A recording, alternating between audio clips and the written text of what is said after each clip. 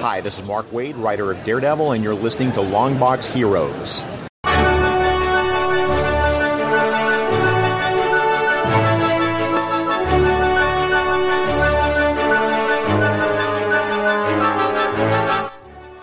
Hello, everyone, and welcome to episode 491 of Longbox Heroes, the Lamborghini of comic book podcasts. Joe and Todd here. Todd, are you ready for the show today?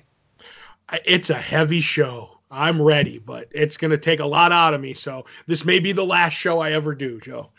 You keep saying heavy, Todd. Is there something with the gravity over at your home? Yes. Everything is much heavier here. At least that's what I tell myself when I get on the scale. That's right. Oh, I got a glimpse of myself walking down the steps today. Yeah, it was a treat. No, there's nothing better than catching some of your visage in a reflective, something. I know we've brought this up before, but I don't wish this upon anyone, but sometimes I feel bad because I rely on my wife to make sure that I don't look you know how there's making your bed and then there's like making your bed just to in the loosest sense of the term? Right. There's some wrinkles in it, but it's done. Right. If I could leave the house looking like that on a daily basis, I don't call that a win, but I call that, acceptable or passable. Right. 4 days than not, I leave the house looking like an unmade bed. Mm-hmm. And it's because I don't look at myself in a mirror, mirror. It's not because I'm a vampire. That's for suckers. And I leave it up to my wife to be like, I got to tuck that corner in, pal. Oh boy. See, at least you have that. I know I'm a horror show when I meet that first person in the morning. Uh-huh. See, this is why. See, even if you don't listen to podcasts, I think you just need to have earbuds in all the time. That puts up like a fantastic wall of unfriendliness. Oh, I have that naturally. Man, listen, nothing wrong with two walls, right? Mm-hmm. Mm-hmm. All right, but we got a lot of stuff to talk about. Cut the jibber jabber, Todd. Right. So we have a bunch of exclusives that are coming out. First-time creator-owned comics. Not exactly where one would expect them to show up. And I would say arguably the biggest comic story of 2020. I would agree.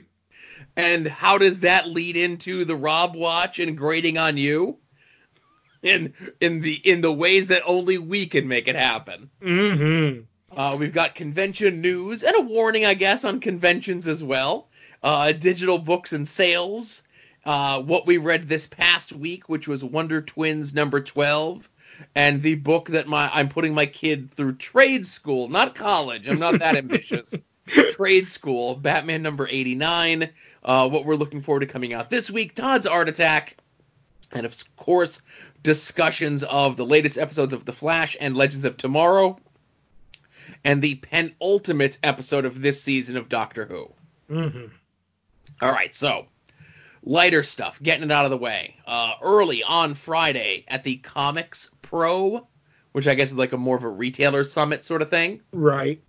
It was announced that, I would say, two favorites of the show. One I've kind of come on board with, but you've been with for a while, and Tom Taylor and Al Ewing, writer of Immortal Hulk, have both announced that their first ever creator-owned stuff is going to be at Boom Studios. Mm-hmm. I don't think we have dates on anything yet, but we do have here that Al Ewing's book, We Only Find Them When They're Dead, with Simone DeMeo on art, will be coming out sometime this year from Boom Studios, as is Tom Taylor's creator-owned book, Seven Secrets, will be coming out from Boom Studios sometime later this year. As is, don't need any more. I'm going to pick up both those books. Right. There was a lot of other stuff from Boom. Boom went all in, pun intended, at Comics Pro this past week. We're not going to get too far into it, but their editors and so forth are, kind of saying like, hey man, like, you got to earn that shelf space. You don't get to just be on a comic rack or in a comic store just because you get ordered all the time. Like, we want that shelf space. We Right. want that spot on the rack over you. And if we're going to have to fight and claw and scrape and get these big name guys who do stuff at DC, who do stuff at other publishers, and get their first creator-owned stuff here as opposed to Image or Dark Horse or, whomever else in the marketplace these days, you got to make big moves to make big things happen. That's right. It's a privilege, not a right, to have that shelf space on the racks. Mm-hmm. And like I said, those are 2 books that went right on the handy dandy spreadsheet. You know what I mean? Mm-hmm. It's like they're under Boom, they're under, the titles of the books. Question marks next to them whenever it is that they come out is whenever it is that they come out. I agree. Another thing that was announced with a little bit more certainty, I guess, is that they're doing an IDW DC crossover, which is interesting. They've done some stuff in the past, primarily the Batman, Ninja Turtles books. Right. But now they are doing a crossover with the Sandman Universe books and Lock and Key, written by Joe Hill and art by Gabriel Rodriguez, coming out in October. This is another big move. Lock and Key, I guess, is a Netflix show. I haven't gotten a chance to see it. It's just, kind of out of my wheelhouse. But Sandman is Sandman. I agree, and I want to read Lock and Key before I watch it because I've talked to a bunch of people who have the same tastes as me. I trust their opinions, and they're like, "Oh, I really loved Lock and Key," and I was like, "Oh, I need to get around to this." And then they watched it, and they're like, "You know what? I'm going to be honest with you. Read the book." And I don't want to be that guy. The book is better, but I'm like, I want to try it, and I'm really into this. And obviously, I'm a Sandman guy, so I kind of want to get that back run, which I hear now with the TV show. You cannot find Lock and Key books in the mass market, and even Joe Hill was on Twitter the other day, if you're looking, go to comic shops because there's a ton of them there, you know what I mean? Because that's where we were pushed before the TV show, and our local retail has a bunch of Lock and Key stuff, and you won't get it for months in these bookstores that they're talking. And do you know who Joe Hill's the son of, Joe? Yeah, Stephen King. All right, I just didn't know because I know a few people who are like, "Oh, it's," when you tell them, they're like, "Really?" And I'm like, "Yeah, it's Stephen King's. He just didn't want to go under the King nom de plume, so he could, do it himself, if you will." He should have went under the name he was Richard Bachman's kid or something. Right? Wasn't that Stephen King's other name? Yes, that's what I thought. Yeah. No, I got some. We're both fellow fans of the Spectrox. Oh, okay. Yeah. Well, what was the movie that he made? The Father? Maximum Overdrive. Oh, so good. Greatest soundtrack ever, by the way. Let's not go crazy, huh? Right. Okay, so another thing, of course, is if this is getting the official Sandman crossover, that means Neil Gaiman must be okay with this. Right. So that's good. At least that gives it that sort of seal of approval. That it's just not something that's we're just going to slap the Sandman name on this. It's good to see that Sandman is one of the few things that still has, some prestige to it, I guess.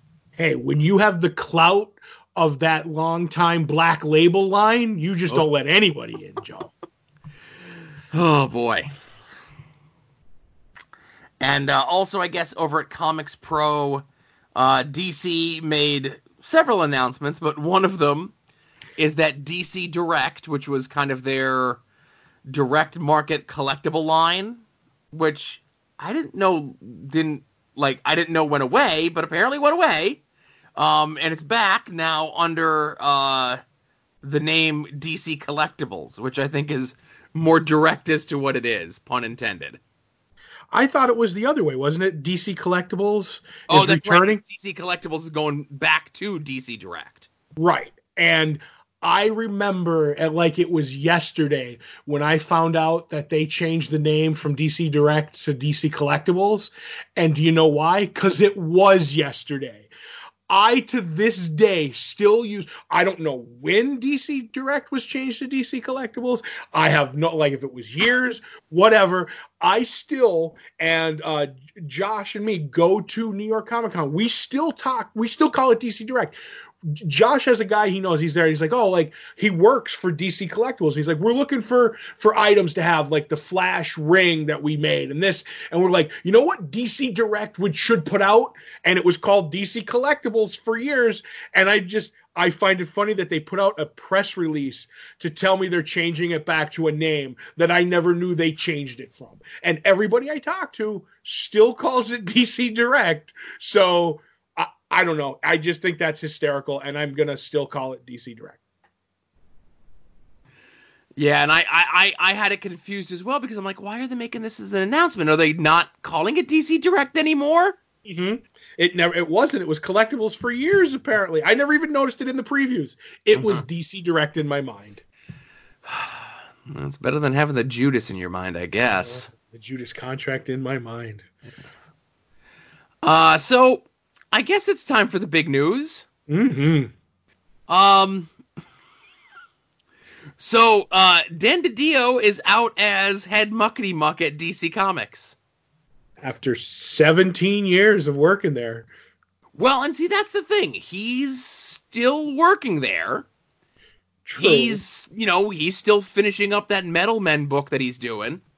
I think issue 6 comes out this month. Mm-hmm. And I guess Shane Davis, who's the artist on it, said that they're working on it to issue 12. Shane Davis over the weekend was like, had a good talk with Dan today. Metal Men will finish up with issue 12 as planned, already working on issue 9. Right. He's still going to be writing comics. He's just not going to be the publisher of DC Comics. Right, and I just want to say on that Metal Men, I wonder if it would have got the inferior 5 treatment if they could have ended it with 6, but the story's done and in the canon at the printers. Do you know what I mean? Uh-huh. Uh-huh. But.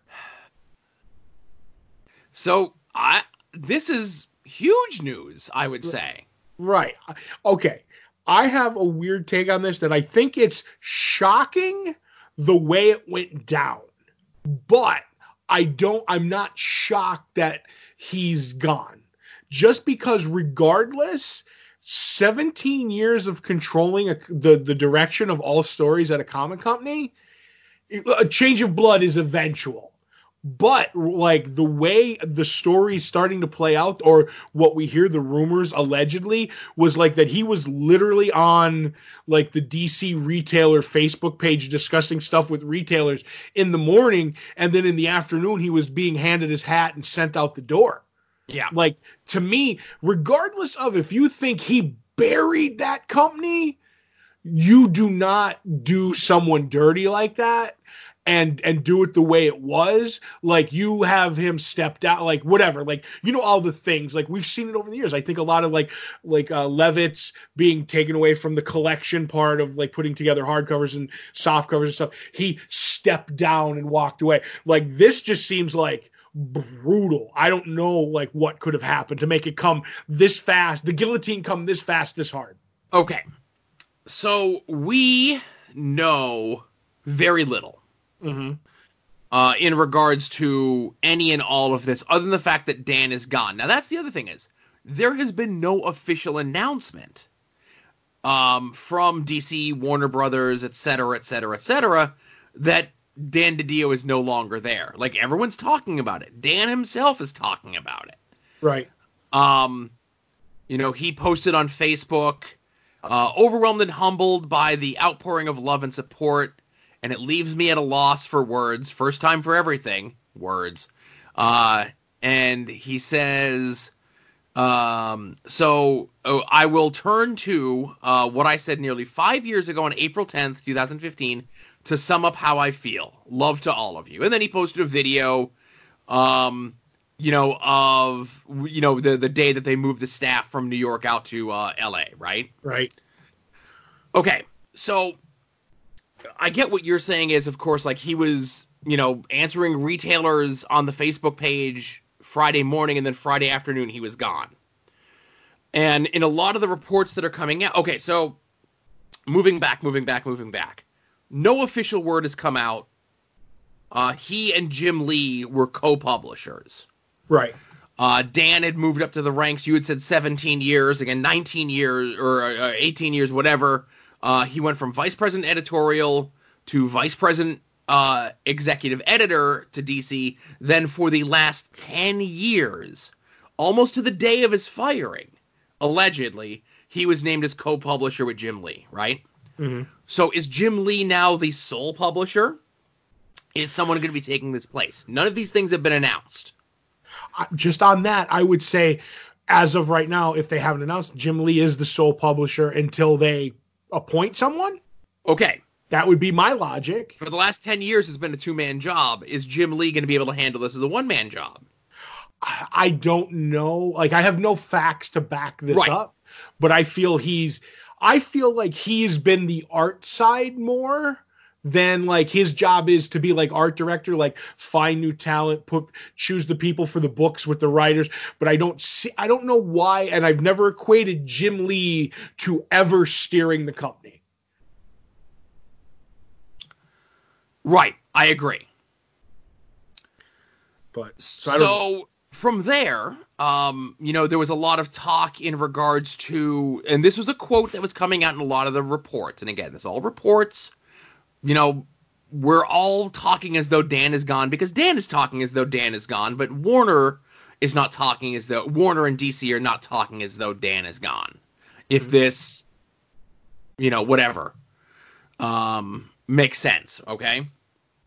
The quote that was going on was that Dan was fostering a poor work environment. Okay. Mm-hmm. And we have heard stories of Dan being a bit bristly. Micromanaging and changing, work on a dime, a little ADD, if you will. Sure. But he definitely had a creative vision of what he wanted to do. And that vision may have been all over the place, but at least it was a vision. And a lot of this comes from the thing that we've been talking about here on the show since it was teased at New York Comic Con back in October, which is 5G.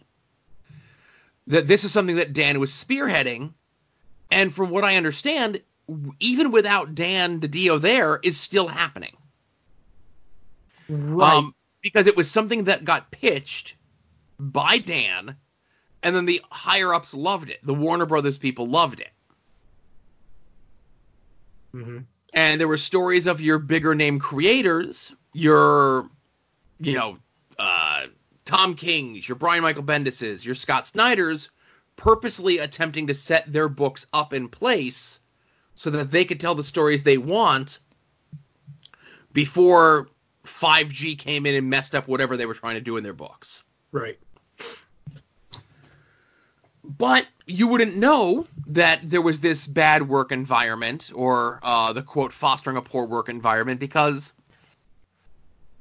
a majority of the people talking online talked of good experiences about Dan. Right. And I think a lot of them have because a lot of these people were the people that Dan got in the door at DC over the 10 years or so controlling the vibe of the country or the company. So they're in good, but I know people like literally, I'm not going to mention any creators by name who like when the news came down, like it's they were putting up gifts and stuff like that quietly because obviously you don't want to rock the boat too much. But like I could tell the ones that didn't like him. So and like I said, I've heard from a couple of creators that he was rough to work with. So I don't know if you got your start, you're going to be loyal, and nobody who's working for a company is going to bury somebody as they walk out the door. If you're still working for the company, you want everything to be smooth. So I'll take that. Yes, a lot of these people are honest, but I don't know if all of them are honest. I'll just put it that way. Mm-hmm. So before we move on to some of that other stuff, 5G still going forward. If you would believe, the rumors that are out there, the line is that it's not going to be a summer event, that it's going to be closer to the end of the year, last quarter of 2020, and it certainly seems like they're attempting to have it be a little bit more synergistic with the TV shows. Mm-hmm. Younger folks on the TV show, teens and 20s on the TV show, so teens and 20s in the comic books. Right. It makes sense. You know, we talked before when Marvel did Marvel Now all those years ago, that when the movies were at, you know, I would say arguably like the strongest they were, and if you went to go get a Captain America or a Thor or an Iron Man comic, it weren't the ones that were in the movies. It was new ones. It was different ones. So, you know, people complained and Marvel changed things real quick back to the, you know, they rolled the dice and very quickly kind of attempted to course correct. But it doesn't seem like this is something that DC is looking to course correct, because if they were, with Dan being gone, you would think that 5G would be gone. Mm-hmm. I think now on this, I think a lot of the demise of, and I use that, you know, dramatically, the demise of DC over the years. They made a lot of mistakes. Now I'm starting to wonder how much is Dan Didio and how much is the upper ups telling them what to do to, because if this 5G is going to continue, it is, you know, the upper ups over Dan, they want it. So, you know, I do believe they would have scrapped it if they thought it was bad. So I don't know. I think there's a lot of blame to go around here, and I just don't know what's what anymore. And I think I still think the whole idea of like gearing it, you know, with youngers and 20s and stuff like that and teen heroes is bad, because I look at Marvel's movies and having a 40-year-old actor play Iron Man, and he's the biggest superhero that's ever been in the world. And literally, Chris Evans was over 30 when he took over Captain America. You don't need kids or young adults to play these heroes. You just need good stories. And that's my take on the 5G. I'm all over the place, but anyway. Well, again, there's a lot that falls out of this, you know? Definitely. So, couple questions, of course. I feel as though we'll probably get something at C2E2 as to what's going on with this, right? Right, because Dan was going to head a bunch of panels at C2E2 this week. Mm-hmm. I don't know if you knew that, so I'm like, I wonder who's going to be taking control of that stuff. Is it going to be Jim? Right. So maybe, but definitely we'd have to get some news. I think this happened because C2E2 is this week, and it needed to be done before, you know, the first wave of cons and news coming out at the big cons. Right. And another question I have is Dan done in comics? Probably Does he not. go somewhere else? If he wanted to, he probably could. I mean, everybody who's ever had their job, you know, taken away or moved has gone on to something else. I mean, if he was elderly, like some of the guys in the regime, that like a Paul Levitz who had gotten bounced, but like Diane Nelson and stuff like that, she was still, you know, in her prime doing. So she went to another company. That, I mean, she walked away, I think. But I look at it as if he wanted to. He's only 50, like 4 or 5 or something like that. He's not 60 yet. If he wants to go work, he could work at a company somewhere. I believe somebody pick him up. What do you think? I think so too. If he wants to work, he'll work. Right. You know, maybe he's like, yeah, I've devoted the last 18, 19 years of my life to this nonsense. I think I'm done for a while. You know, I need a break. Right. It also depends on, you know, how much of a trust fund he has after the fall, you know, because some people need to work. I mean, you know, he might have a huge mortgage. We don't know. And I'll say this, you know, as much as we are talking about this and have poked fun at him in the past, I like Dan Didio. I think, you know, a couple times that we went to conventions and he was, you know, on a panel, talking on a panel or whatever it was, he always seemed like an affable fella, a likable guy, someone who liked comic books. And you know what I always say to that? Ed Wood was an affable guy who loved movies. You know what I mean? Like, that always doesn't make the grade. But I will say he did have a lot of hits. He greenlit, Jimmy Palmiotti said the other day, he greenlit that Jonah Hex run, which is one of my favorite runs of all times. So I give him that, and he's had a lot of good ideas. But I think he had a lot of bad ideas, like, towards the end. And so, like, you know, that happens. But I have to say, every time I met him, he was more than nice. He totally forgave me for drunkenly spilling a drink all over him at DC years ago on Twitter. He was like, this was before he got rid of his Twitter handle. He was like, no problem, buddy. We're all good. And I'm like, fantastic.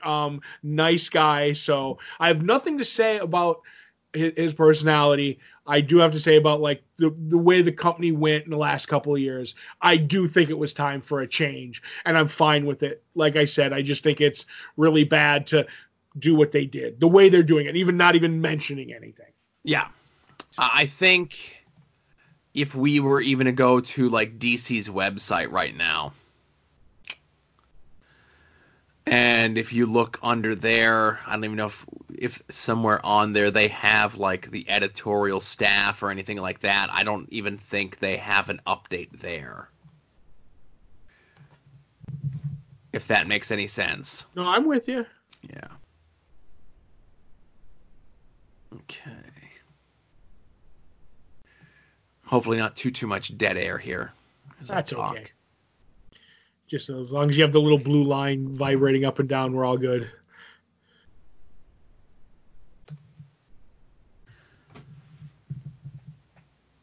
So he is still on their website. He hasn't been scrubbed from there like many other people have been in the past. And he's listed on there as writer and backup writer on stuff. Right. Mm-hmm. Did you see the picture he posted of him at a Comic-Con holding his sign that they would put at the DC booth to sign? You know how like they'll have like Jose Luis Garcia Lopez and they'd have a picture of like his Batman or his Superman or whatever. So one of his friends gave him, and this cracked me up, Joe, gave him a picture of Dan Didio, writer of soon to be canceled comic. And it had like a aw shucks picture of Dan Didio on it. Mm-hmm. And he was just holding it like laughing. I'm like, that's funny to me. So now I will say this over on same DC website, where I mentioned before, it says Dan is credited as writer and backup writer, and there's nothing else, right? Mm-hmm. You go over to Jim Lee and there's a big giant long like 1, 2, 3, 4, 5 6 paragraph write up underneath Jim Lee. Right. And right in it, it says Jim Lee, world-renowned comic book writer, artist, editor, publisher, currently the co-publisher of DC Entertainment alongside Dan DiDio. Get that CO and maybe that hyphen out of there. And Dan has nothing. Dan has no write-up. It just says credited as writer, backup writer, blank space, and then all the stuff that he wrote. You know how we said DC has said nothing about Dan Didio? I think that blank space says everything. So, speaking of people that say anything and everything, we talked about all the people that had positive things to say about Dan DiDio on his exit. Of course, Todd, there would be one person. Oh. One person who would have something untoward to say about sweet Dan DiDio. Mm-hmm. Ask not for whom the Rob trolls. The Rob trolls for thee. And now, the Rob Watch. And of course, it would be the Rob. And it is the Rob Watch here. As early in the day on Friday, the Rob took to his Twitter, which is still not locked or protected. Any day now. Any day now. Talking about the crazy rumors. Then boom. I don't know if that's him doing a book for Boom. Didio out. Didio was holding DC back for years. This is the best outcome. This is long overdue. So much damage. So many bad decisions. Horrible management for years. And then Rob starts accusing Twitter people of being Dan Sacco accounts. Sure.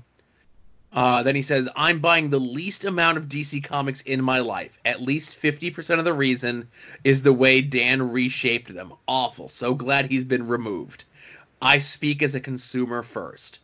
I'm an established comic book veteran of 34 years. I barely interact with DC Comics and could buy every book if I choose to.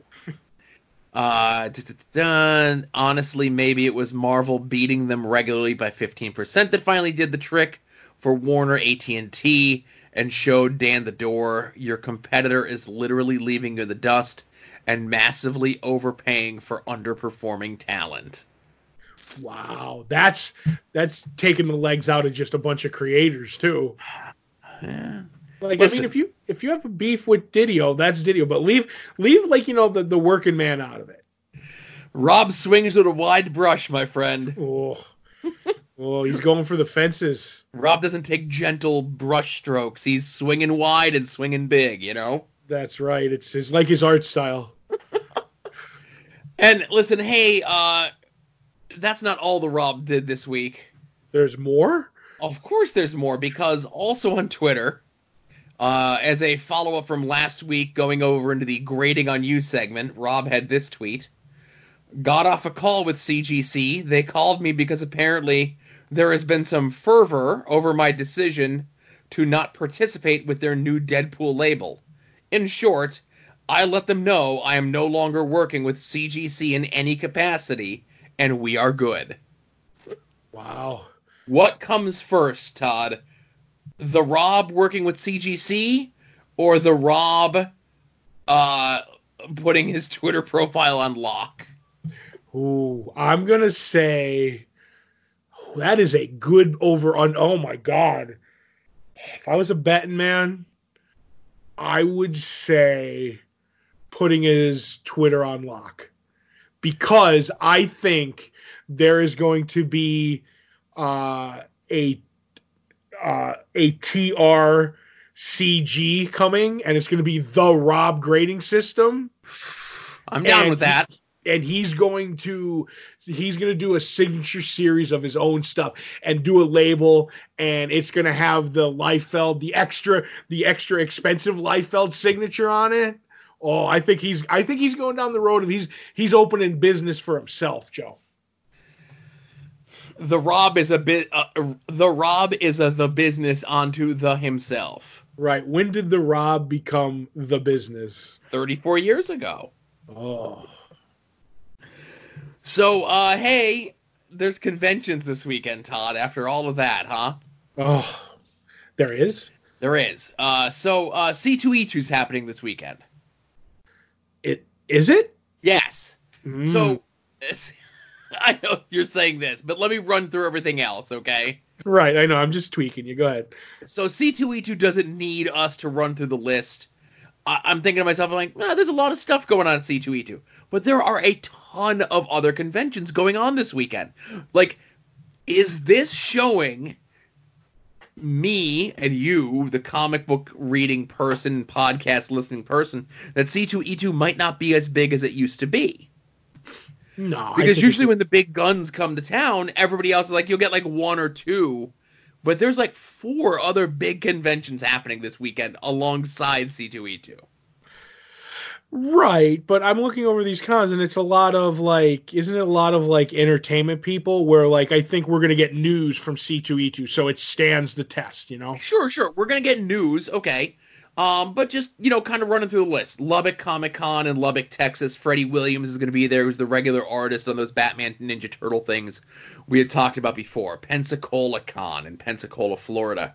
That's more of a media thing, but Scott Collins is going to be there.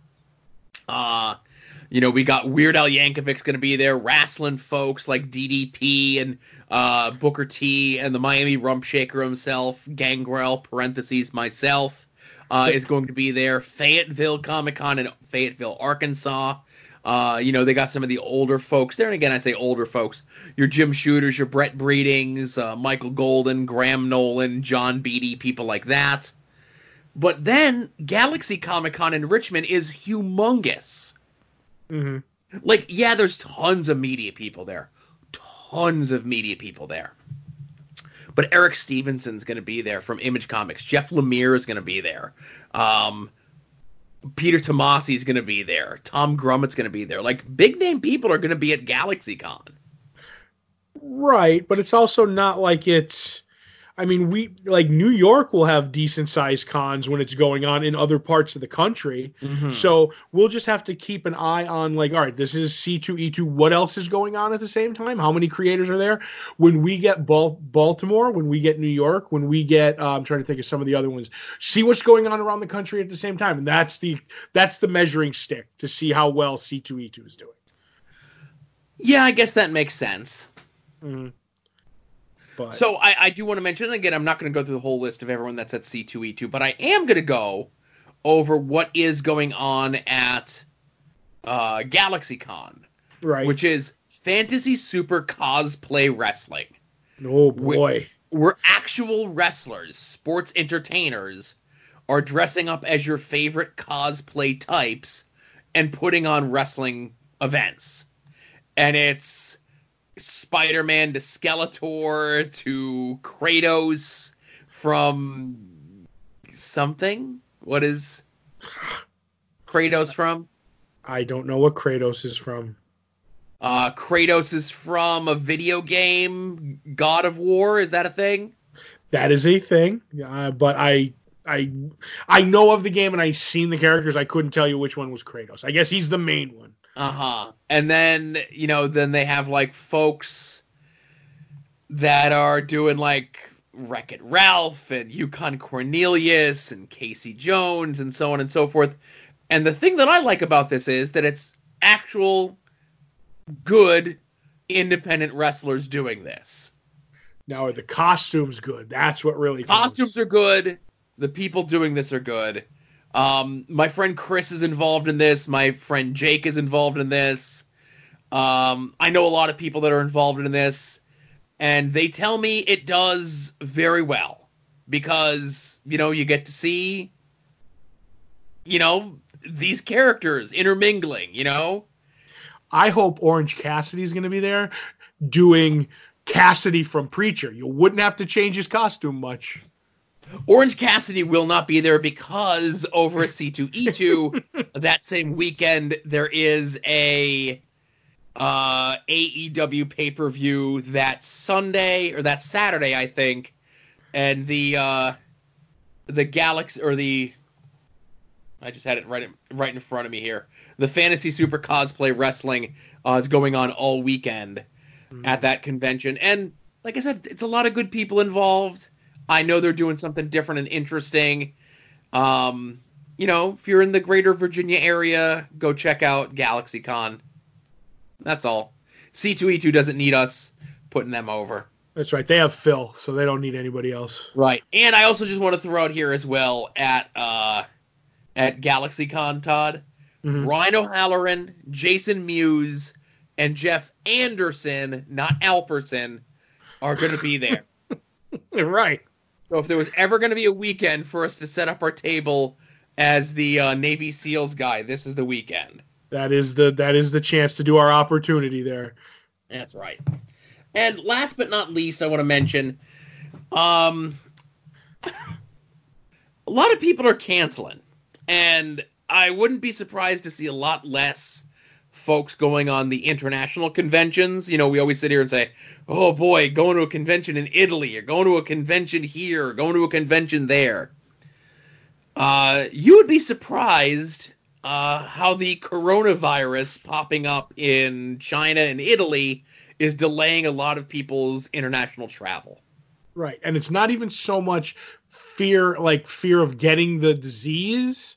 It's because a lot of them, like I saw somebody put out that like they're worried that all of a sudden, if you're in another country doing this con, and all of a sudden because there's an outbreak in the country, and that there's an outbreak in the country you're in, and then all of a sudden there's a travel ban, you're stuck out of where with no way to get home. Yep. So I understand that scare over actually catching the virus. You know what I mean? Yep.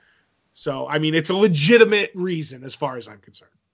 So again, just double check if you are attending any cons, either in the country or expecting your favorite international talent to come through. Double check, make sure everyone's safe and healthy and so forth. That way, you're not lugging that wheelie cart full of comics for him to sign if you're one of those guys. Sure. And like I said, the links to all these will be in the show notes, of course. along with all the links to Soon to Be Named Network, soon-to-be-named-network.com, soon-to-be-named-network.tumblr.com, where all the shows in the network, whenever they come out or whenever they appear on other shows, and as long as they let me know, we'll put them all up in one handy-dandy site. If you were like me and hate RSS feeds, or I love RSS feeds, but hate podcatchers and don't trust Big Apple and Big Stitcher, and there's like so many things. And listen, we're on all those things, but I don't trust them. The only thing I trust is a direct link to an RSS feed. And the only thing better than that is soon-to-be-named-network.com or soon-to-be-named-network.tumblr.com. Why do you hate New York? You hate the Big Apple? Not the Big Apple. I hate Big Apple. Big Apple. Got it.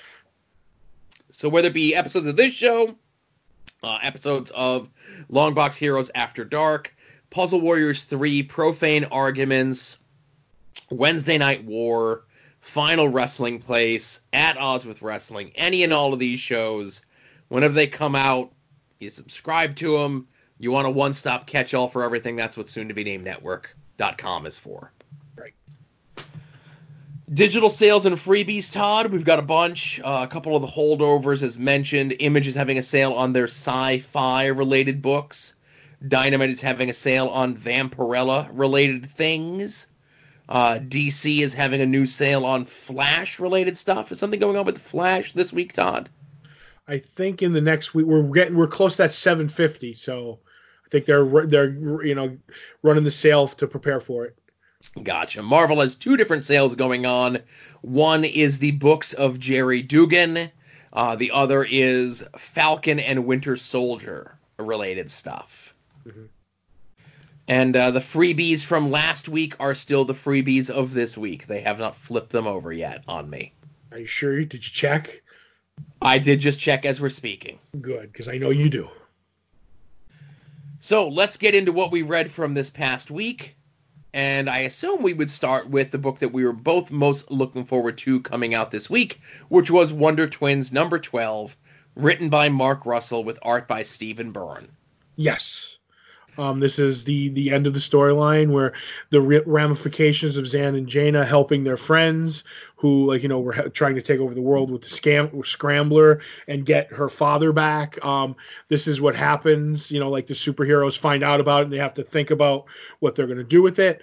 While the whole time, Sylvia wants her cell phone back. So Lex Luthor lends her some villains, and the ringmaster and the supervisor, whose powers are excellent management skills, go after Zan and Jaina to get the phone back. And the series of events happen, and what happens with the decision the Justice League makes, which to me can make, opens the door for future possible stories if they ever want to do a mini or an ongoing of Wonder Twins, or weave it into Young Justice where those characters appear.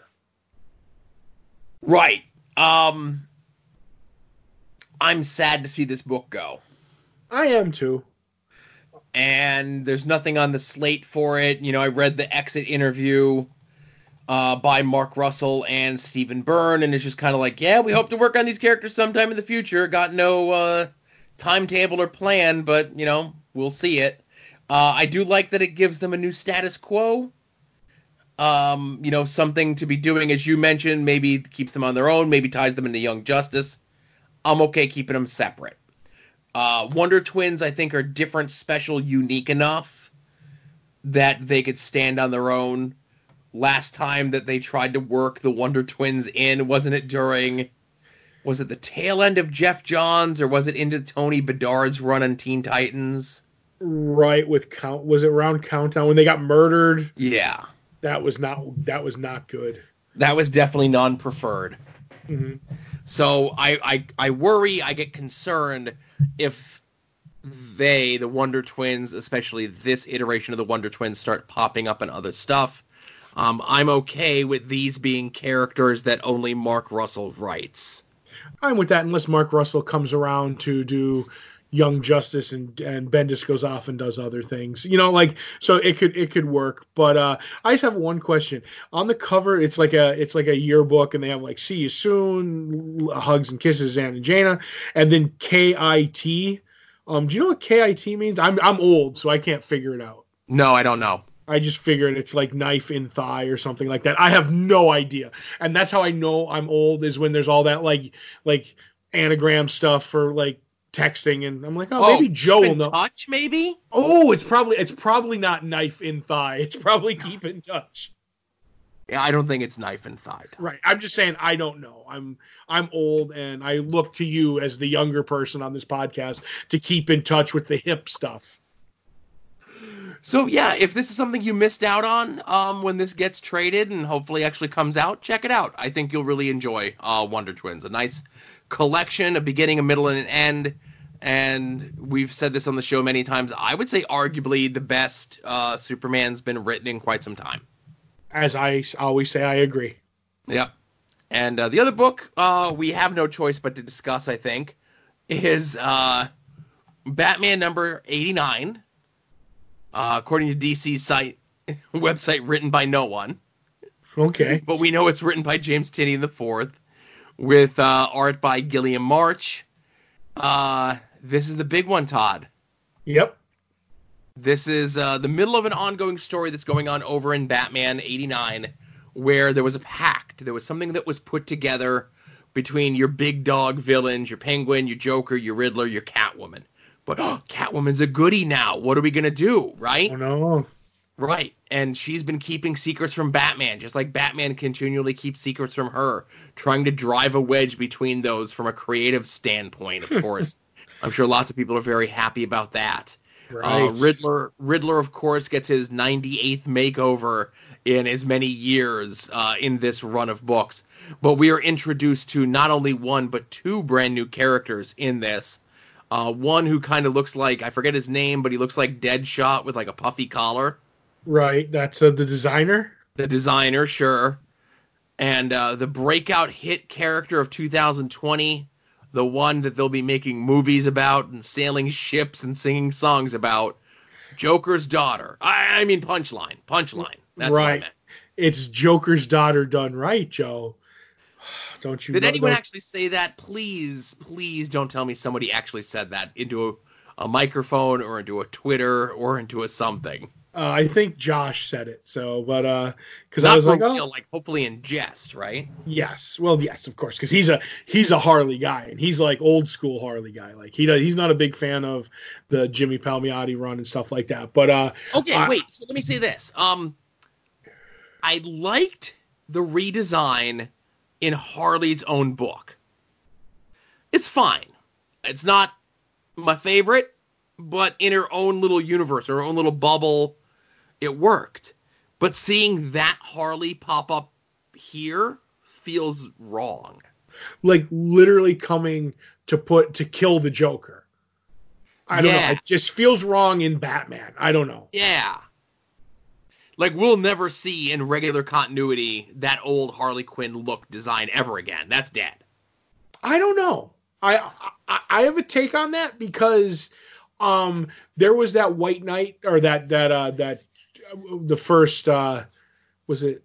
That wasn't White Knight, but it was the Sean Gordon Murphy Batman, where they ended up making, which was a genius story. And I think this is going to come into play sometime down the line, where the first Harley Quinn, who's the one we know and love, left because she was tired of being beaten up and taken being just never, Joker was never going to love her. So she left. So the Harley Quinn that he replaced her with became the Harley Quinn that we know from the video games and the scantily clad outfits and everything. And she ended up becoming Neo Joker. And I do think they will, like, because it was such a good idea and people love it, they will weave that in to regular continuity at some time, because that's like an alternate, reality story or whatever. So I do think we will see the original Harley at some point. Interesting theory. I still don't like. I think the ship has sailed on that design. Like, you'll see it pop up in merchandise and stuff, but never in a TV show, never in a movie, never in the comics. Like, in the main continuity of the comics, you know what I mean? Okay. Yeah. Either way. But at least we got a silhouette and a jawline of Punchline in this. So. Well, this is okay. So from a marketing standpoint, this is how you get people to buy 2 first appearances. What? A cameo in the first full-on appearance? Yes. What? But, what do you think is going to be worth more money? The cameo appearance or Batman 89?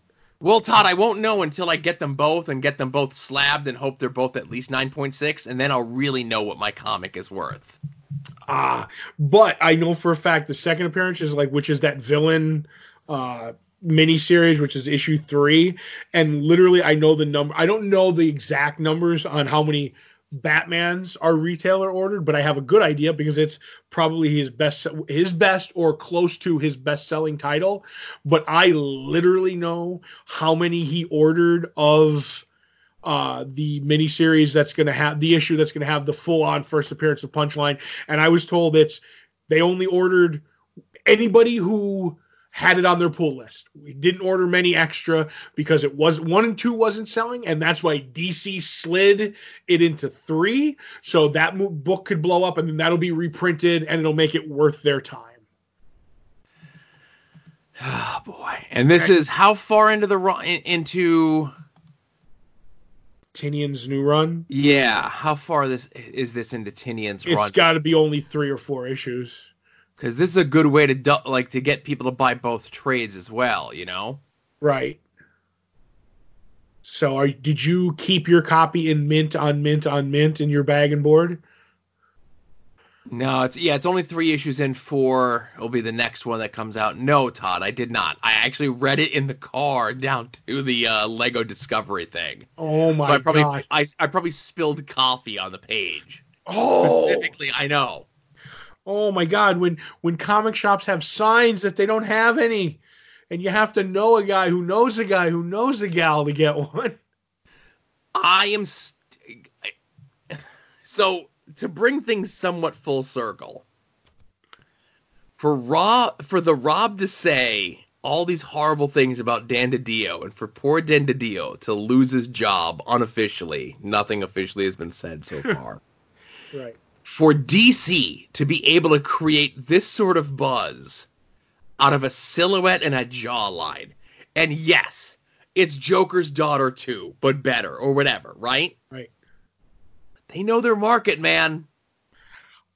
I'm just hoping for that Joker's cousin twice removed storyline that I want to see. Oh my goodness! And listen, we're making a lot of jokes. This run is good. It's very different than the Tom King stuff that has come before. This is, I would say, and this is maybe damning it with faint praise, or maybe setting you right up for it.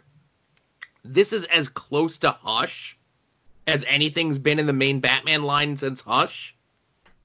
Okay. Because we're 3 issues in, and you've got every big villain in this.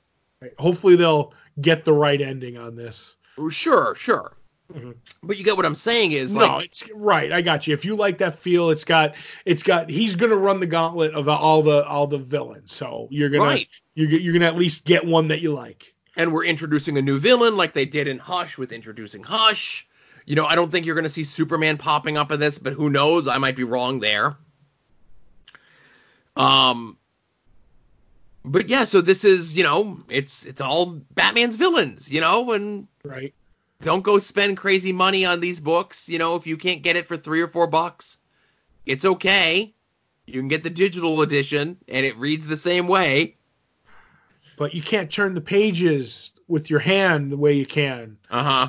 And I don't know. I'm with you. I think it's all, I think there's certain companies that push, collectability, and I'm just glad I got a copy because I enjoy the book. Yeah, it was good. It's a nice change of pace from what we've gotten out of Tom King's run on this book, for better or for worse. Some people liked it more than others, especially toward the end.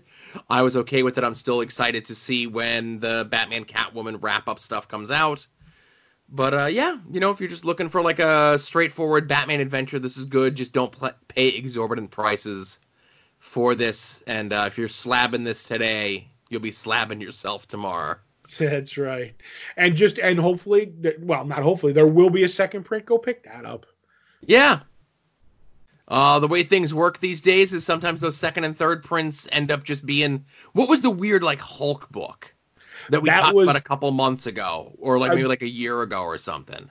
That was the rare third print of, like, I think it was Professor Hulk. Mm-hmm. So that was already, like, I don't know the number off the top of my head, but it was like, that was the weird, because it was a popular book at the time.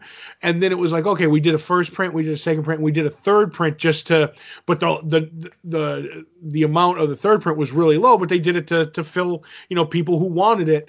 But then that was the first appearance of Professor Hulk, which was in the Avengers movie recently. So that blew up, and it was like a slightly expensive book, but I don't know if you know, movies make everything different, Joe. Makes my comics worth money.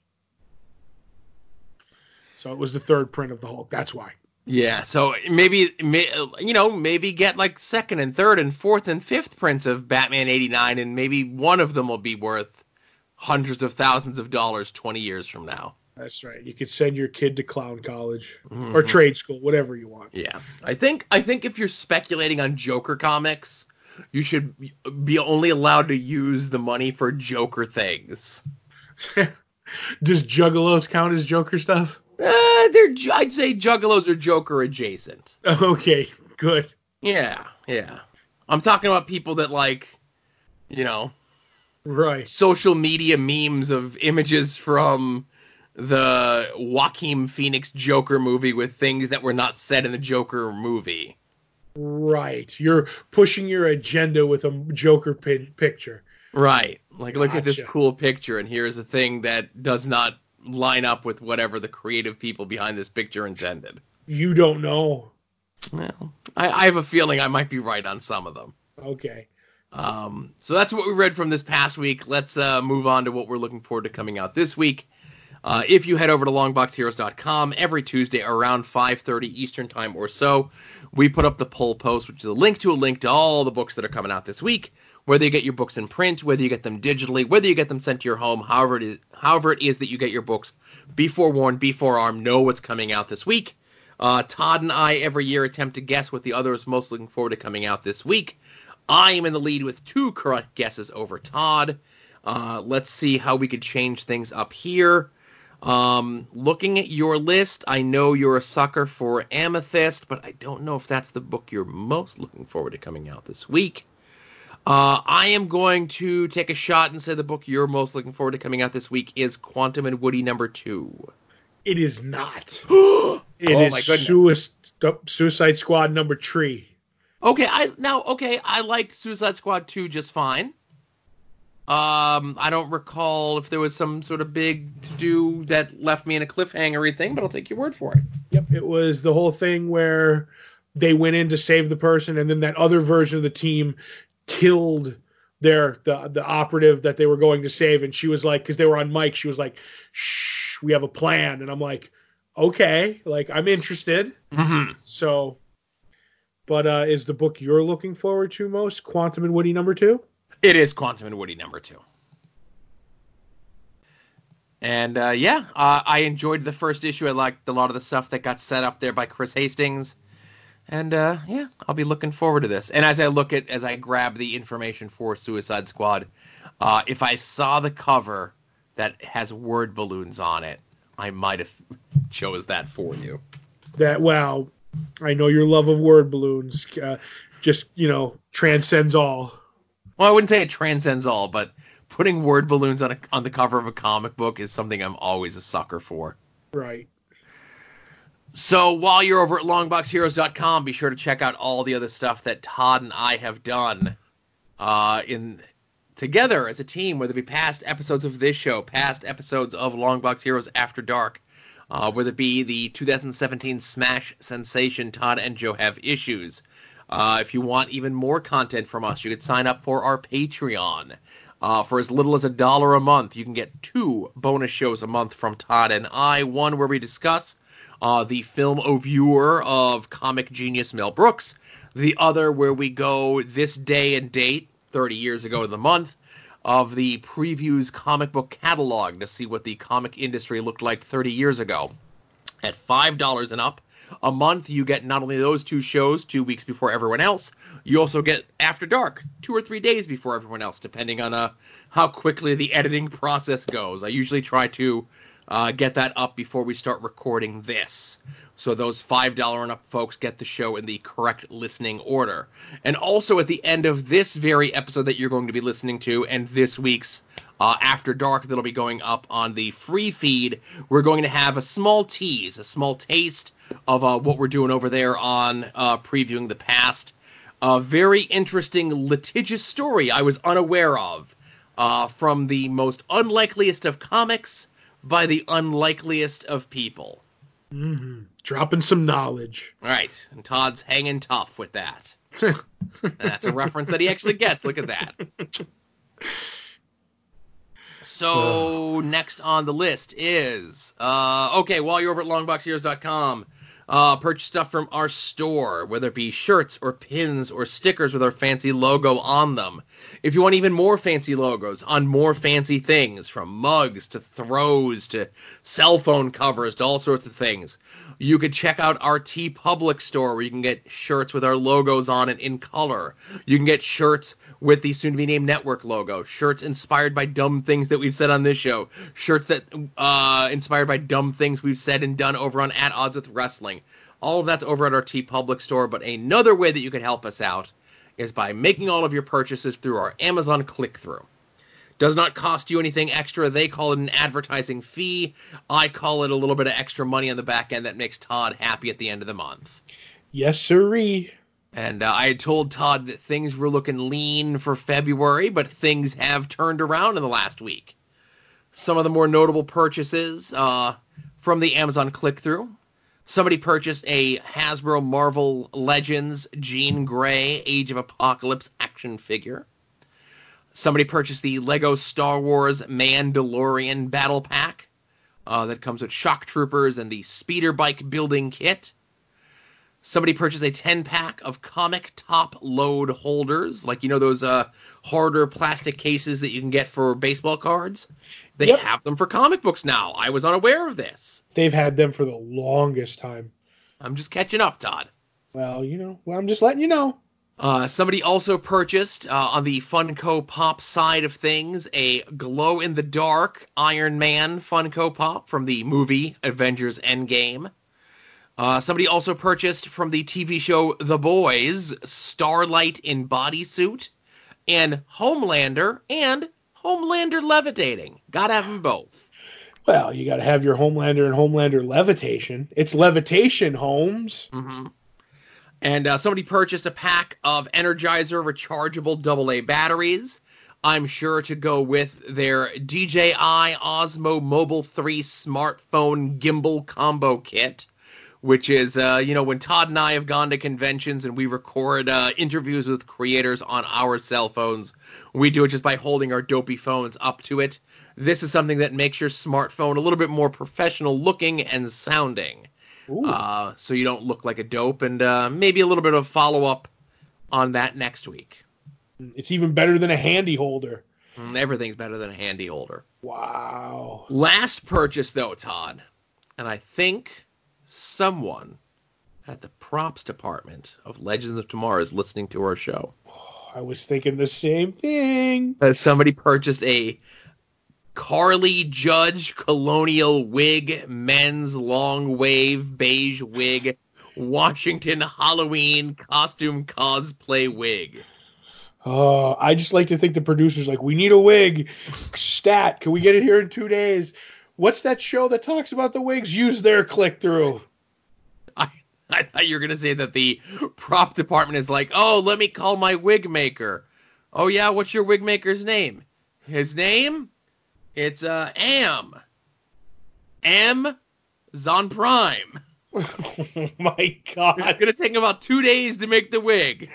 One day if I go pick it up at this locker at the mall. Or we could drone on and have it delivered that way. But that is Todd-level bad joke right there, Joe. I'm doing a golf clap. All right, I'm glad. Yep. I paid your writer this week to write some stuff for me. Well, how come he does good stuff for you? I think he does good stuff for you, but it's all in your delivery. Oh, like Amazon 2-day delivery? Yes.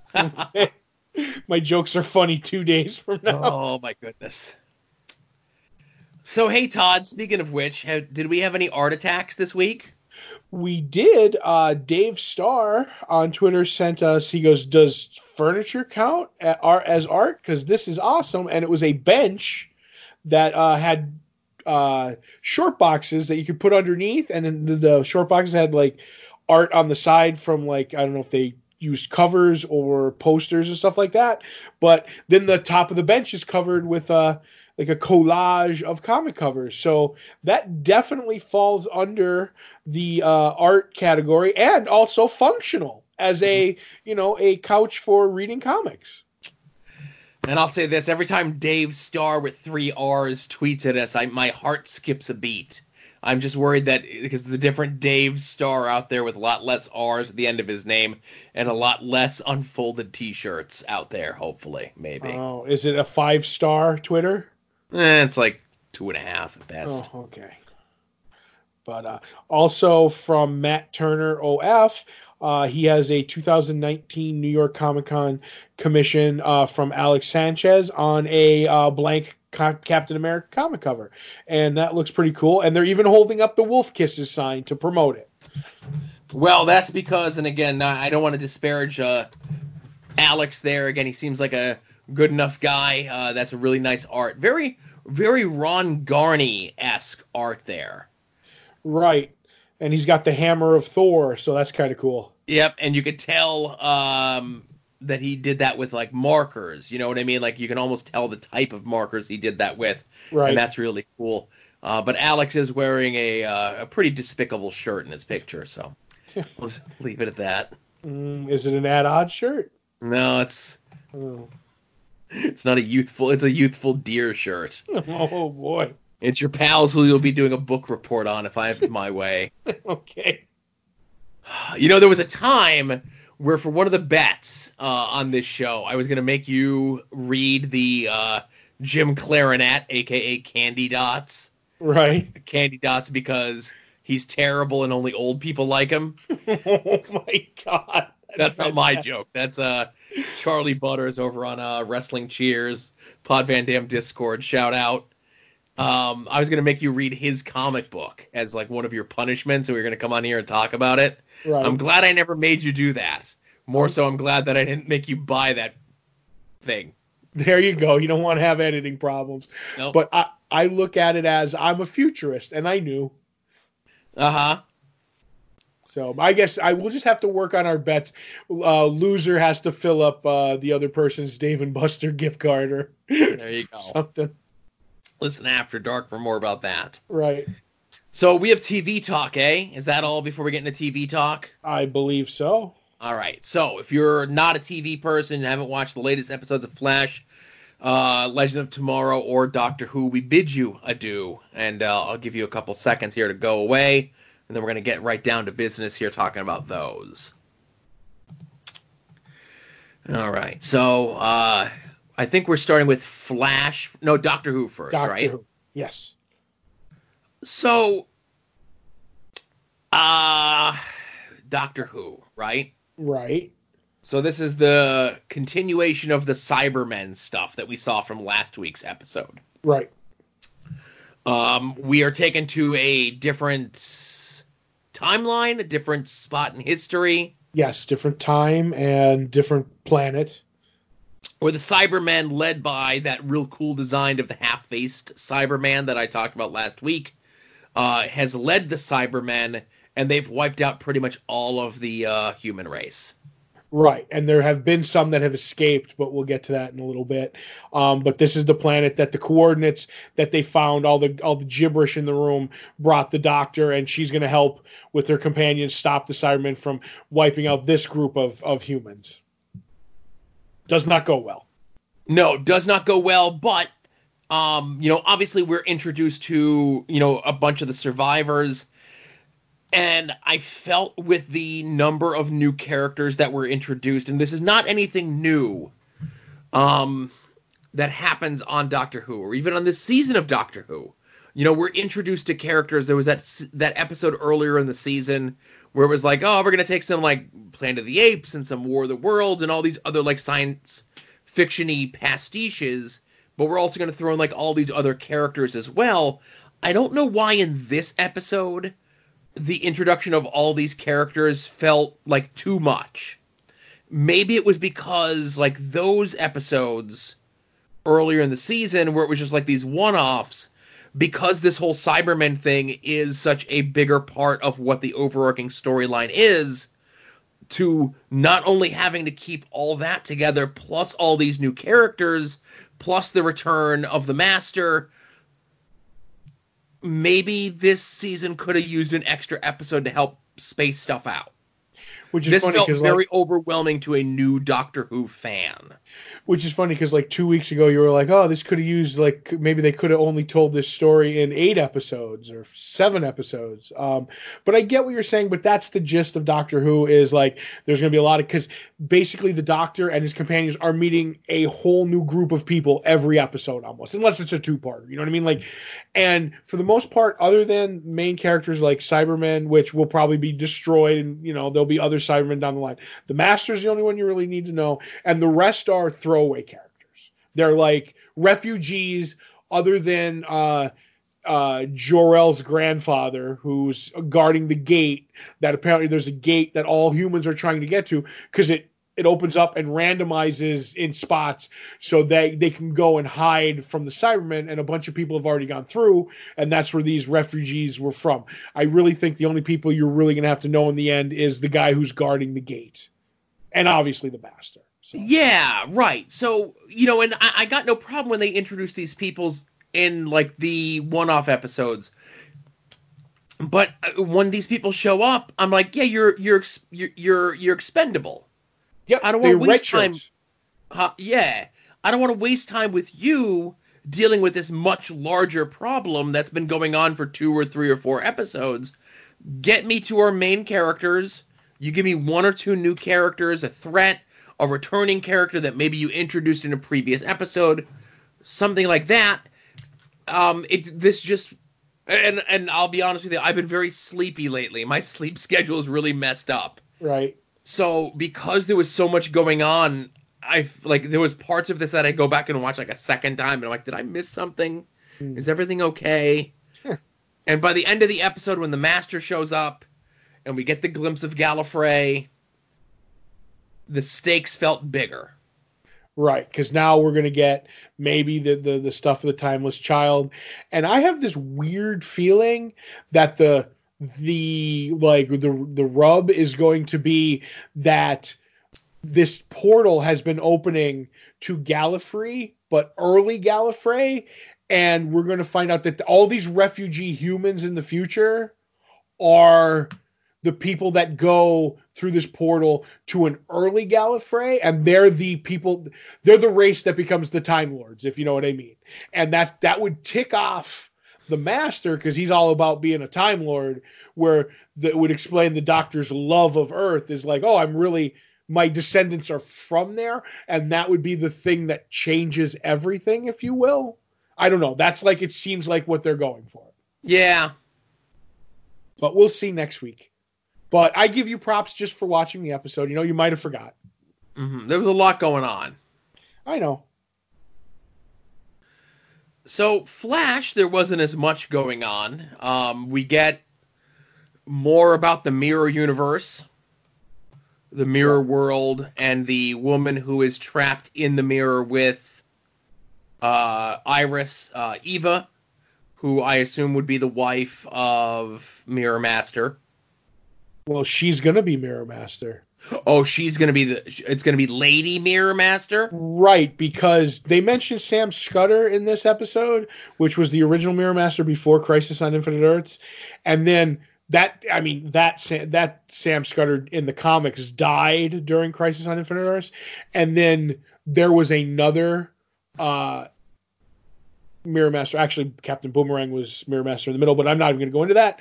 And then it was Evan McCulloch was the Scottish guy who was the Mirror Master. Now her name is Eva, no N on it, McCulloch. So I guess we're gender swapping Mirror Master on this, because the guy's name, her husband, isn't even Evan; it's something else. Okay. So, but that's my deep dive.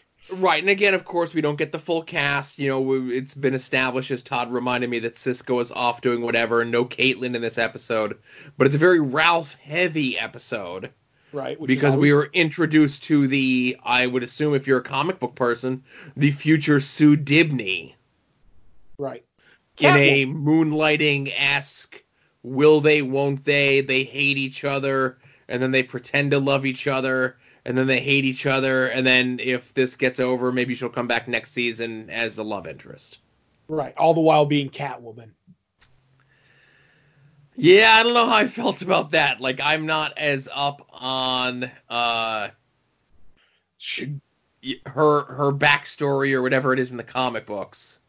Basically, Sue Dibney was a rich person who fell in love with a commoner, Ralph Dibney.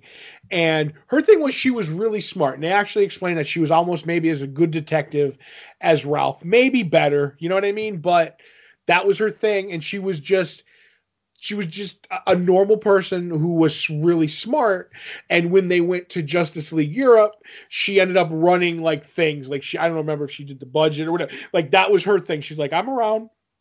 I'm married to Ralph, but there's things that I can do here. She was never like the martial artist or any of that other stuff. She was just a normal person. And as I'm watching this, I'm like, maybe we didn't need to add all this, but I did like when she said, "Oh, when I was stuck in an embassy in France, Paris, France," I was like, "Haha, I remember that." You know, that's a nod to her from Justice League Europe. But otherwise, I'm like, I'm not a big fan, and it's the whole expectation swerve because I know the comics and that Ralph and Sue get together, that the only reason of her turning on Ralph at the end is to swerve expectation to the longtime comic reader, and it almost means nothing to somebody who's watching the show who never read the comics, if that makes any sense. Yeah. So, I don't know. So here's the thing that tripped me up. The choice of their actress to play Sue. Right. Fine actress, played the part, read the lines, did everything that they needed her to do. She is, and again, it's not like this is like secret information. She is a woman in her early 30s. She looked like a little kid. Yes, she did. She looked very young. She looked way younger than the rest of the cast. And I'm like, why is this little kid I'm like, oh no, that's like an adult woman. And It just kept tripping me up, man. Well, that's how people look at you and your young-looking wife, Joe. Listen, I get it now. It's been almost 20 years, and I finally understand. Right. But no, I get it. And like I said, so that was a little weird, like I said. But like you said, I thought she did good reading the lines until she turned out to just pretty much be Catwoman. So, I don't know. But also, what we also had the storyline with... like you said, with Iris in the mirror, and you say universe. I want to set this very straight. It's not a universe, because all the other universes were destroyed. There's multiple universes. Now it's a dimension or a realm, the mirror world. So they specified that, because I always remembered after Crisis on Infinite Earths, they were like, oh, is it the mirror universe? Like, no, we can't say universe because all the other universes died. So they always use these weird, like, when they couldn't say zombie in comics because of the comics code, they would say Zuvembi and stuff like that. It's a way to get around universes. Todd, there's always an inlet or a fjord. Right, yeah. Oh, so that's their way. And then in the end, we get Wells is seeing Wells's. So we'll see where that goes. Like, that's the most intriguing thing to me right now. Yeah, and that we're getting just enough. Mm-hmm. Like one scene, like seconds of that. And it's another weird thing in this TV show entitled The Flash. Very little interesting Flash stuff going on. And I don't mind that occasionally. Yeah. But it just seems like he's becoming a smaller player in his own show over this season, which is weird because we only have 4 episodes left and we already had the big bad of the Anti-Monitor and Bloodwork. So we're rudderless in the second half of the season. Yeah. But there is one more show, Joe. There is one more show, Todd, and that is Legends of Tomorrow. Mm-hmm. Now, I know when the season was getting ready to begin, we would always look at some of the episode titles and have a good chuckle, but I would never read what the episode was about. Right. And I would purposely not look at, like, pictures so nothing was spoiled on me. So in this episode, our main storyline is Sarah leaves for no real reason. Just so that we can have, like, I don't know, more Ava time or something, and puts Ava in charge of the mission to go after the next latest encore, which is Marie Antoinette. Mm-hmm. Marie Antoinette, lovingly played by the same actress who plays Nora DeHark. Right. Now, I say this lovingly portrayed, and they even do like a little nod and a little hey about it in the episode itself. Right. While Nora DeHark is off doing her Blue Fairy good deeds. Mm-hmm. And I also say this in the most loving and respectful way I possibly can, Todd. Right. Unless this is paying off somewhere else down the road.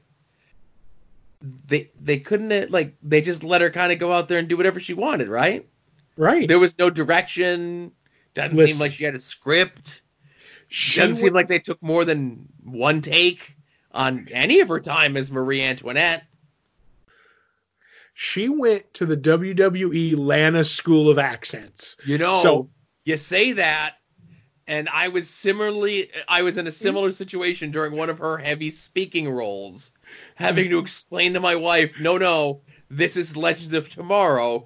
This is not the Otis Mandy Rose subplot on SmackDown I enjoy so much. Right. Which you also walked in on me watching, and I had to explain that as well to her just walking away in utter disgust. Right. But yeah, I was, and then there was like, I like the little joke with, they're like, oh, well, we'll put the head, because her head falls off because she was at the guillotine, but survived because she's an encore. And they're all like, oh, well, we'll separate the head and the body. And Ray's like, I'll take the head. And there's a great moment where Nate's just like, I'll do it. Don't be creepy, Ray. Don't be creepy. And I'm like, wow, like, just great joke. And then there's a subplot with Mick realizing that he's in love from the reunion episode last week. And they're like, I have this weird feeling. I can't eat. I can't drink. And Mick not being able to eat or drink is like, oh my God, the world's ending. And he's like, I think you're in love. And he's like, love, is that like when it hurts when you whiz? I'm like, no. Mick was killing me over a small part. But in the end, the best part of the show is Ava, who's coming into her own on this show, working with Zari to, because she's the post-crisis Zari, who's different, working together and how they're a mismatched couple. And I'm just going to say, if they don't make figures and pops and Funkos and shirts of her maybe fiance, DJ Some More Money, Joe, they're leaving a ton of some more money on the table. So when they said his name earlier in the episode, right, I'm like, oh, okay, that's just like some sort of whatever, right? I laughed. Yep. Yeah, it's just like, oh, that's a funny name, right? Right. There's your DJ Khaleds and your Skrillexes. Yeah, sure. I'm sure it's some sort of play off of that, right? Right. Little did I know, he's essentially a, like, amusement park mascot whose head is a giant washing machine sized s'more with dollar signs on it. For eyes, yes. But the thing is, Joe, there is two DJs. I don't know if it's Skrillex or somebody else that have these giant orbs on their head. And that's the new thing. Like, that was the popular thing. So he's a take off that in basically a staying alive, white suit or whatever. So that's the joke. I don't know if you get that, It's probably not Skrillex. It's probably somebody else, but. Yeah, it's someone I'm not aware of. Right. It's not Skrillex as I look it up. But I'm glad they kept whatever money they saved on buying their wigs through our Amazon click-through. Right. To design and create the DJ S'more Money look and aesthetic. And if they wanted to do a spin-off show of that character, I'm okay with that too. That's right. Don't leave the money on the counter like they did with what was the stuffed animal that they had, Joe? Bebo. Like, now you have Bebo and DJ S'more Money hanging out together. There's your show, Joe. There's the moneymaker. The creative services department at Legend of Tomorrow deserve a raise. I know they've taken all the money they can out of the wig and hat budget. Right. But I think they could find money somewhere to give those people a raise. Right. And Joe, in your opinion, which is better, the Aloha method or the Dennis system? Because they are competing things in my mind. And I lean towards the Dennis system, but I really like the Aloha method because in this episode, I did like this episode because it was one of those where it was a quirky episode where everything worked out. Like the Aloha method turned out to be the way they finished like the story, but also like the perfume that Zari had made you not be able to smell, so you weren't affected by the magical perfume. I'm like, this is one of those little episodes where everything is perfect because each thing affects something else. And also we had a whole thing that I know you don't care about, but I love with John Constantine, with Astra, which is from the Constantine TV show. We're getting answers to, and I like that just as much as I love the other stuff because I love that show.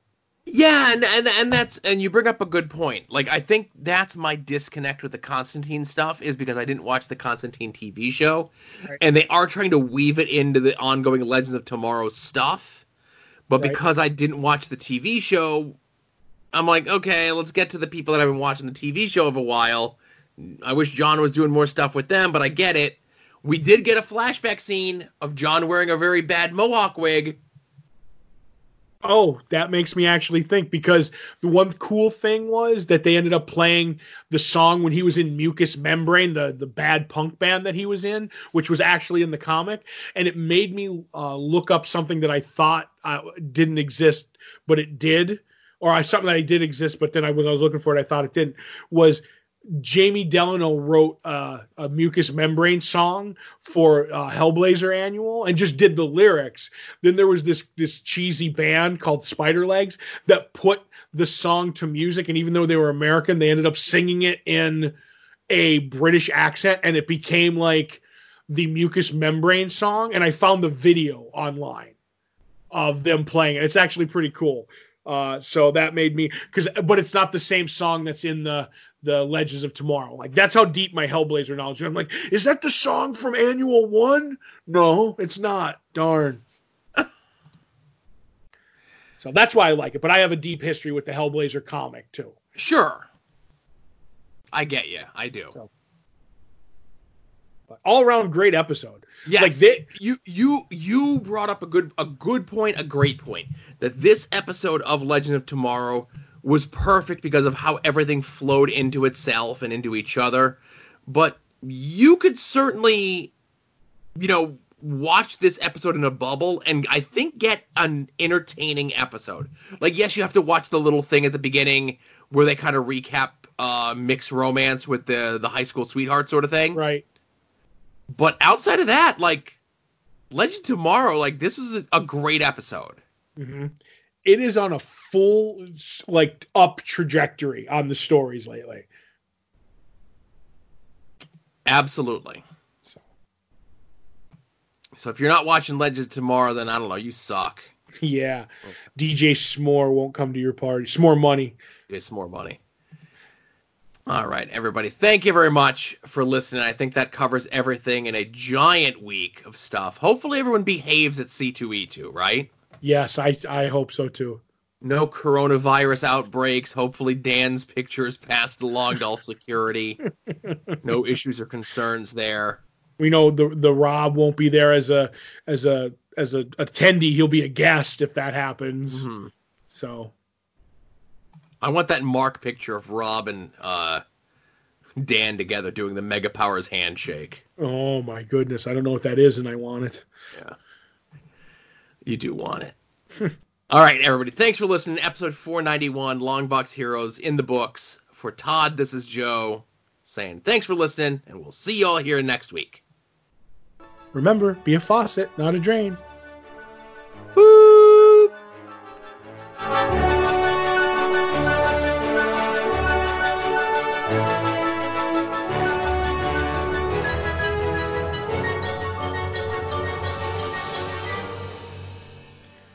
And my thing here, Revolutionary Comics, which we had Tipper Gore's Comics and Stories, but now the Rock and Roll Comics, which we discussed, I think, last preview. The Rock and Roll Comics number 12 featured the New Kids on the Block with the history of teen rock stars, which this turned out to be a very famous issue, Joe. Okay. Because this was the issue. I was like, I remember, what was it about the New Kids on the Block? Because I collected some of the rock and roll ones, and there's this company, and the guy's name, who was the basically publisher, and he wrote a lot of them. His name was Todd Loren, and he ended up writing the first rock and roll comics, and it was Guns N' Roses, and Guns N' Roses gave him a cease and desist order. And everybody heard about it. And this was kind of like, there was some speculation in this day too. So everybody scooped up this comic because they thought Guns N' Roses was going to have them shut down. So literally they ran out of their 10,000 issue print run in 2 weeks for a little dinky independent, which put Rock and Roll Comics on the map. So then they started doing more, and like a couple issues, like 2 through 7, and then 8, Skid Row gave them a cease and desist order, and they actually pulled that issue, so they never did an issue 8 with Skid Row. But then they get to 12 with New Kids on the Block, and that's when they really get into litigation. Like the group that was running them, like whoever had their copyright was like, we have the rights to all their stuff. You don't get to do anything. So the guy, Todd Loren, literally set up a 900 number to fund his his litigation. It was and it was called the New Kids to raise money for his defense. And in 1990, it was $10 a phone call billed to your phone bill. But he ended up winning the judgment because the judge said, hey, New Kids on the Block, you have no right to, how come there's a book out there of, an unauthorized biography and nobody ever goes after them in the bookstore, but because it's a comic, you're going after them. They have the right to do it just as a book does. And then New Kids on the Block was like, all right, but we have a copyrighted thing. You're doing trademark infringement on our logo. So in the end, they had to reprint the comic without the New Kids on the Block logo, but they could get away with everything else. And they ended up doing another 50 issues. And at one point, the Metallica issue was so popular, it had a print run of 75,000 copies from a dinky little independent company. Sure. That was fantastic. And they even ended up had to finding, because they were getting sued, had to find different outlets from just Diamond and stuff. So they ended up getting into record stores. They were sold at record stores and just took off. And of the 65 issues, 2 weren't made. It was Yes and Skid Row, which I find fascinating because they were pulled because of injunctions. But other than that, there was a lot of issues. There was an AC/DC issue and an Alice Cooper one that I had that I don't think I have anymore. But they did a bunch of the big time names, man, and they sold like hotcakes. Do you remember Revolutionary Comics with the Rock and Roll Comics at all, Joe? So I do remember the Rock and Roll Comics, of course, but I remember them being more so sold, as you mentioned, on newsstands and in record stores as opposed to the comic books. I never knew any of that shit about the litigation, Yeah, it's fascinating. And I was and the only reason all this doing the studying for this jogged my memory, because I remember it was because that's the one that stands out to me, of the people that are in the rock and roll that they took on. I mean, they even did people like Ice-T and NWA and Ice Cube, but I find it, of all the ones that are the Renegades, New Kids on the Block attack. You know what I mean? Interesting story though, to me anyway. Yes, sir. And that, like I said, I never knew any of that. That's really cool stuff. So page 48, 3D Zone has 2 different books. You're listening to the soon-to-be-named network, the Lamborghini of Podcast Network.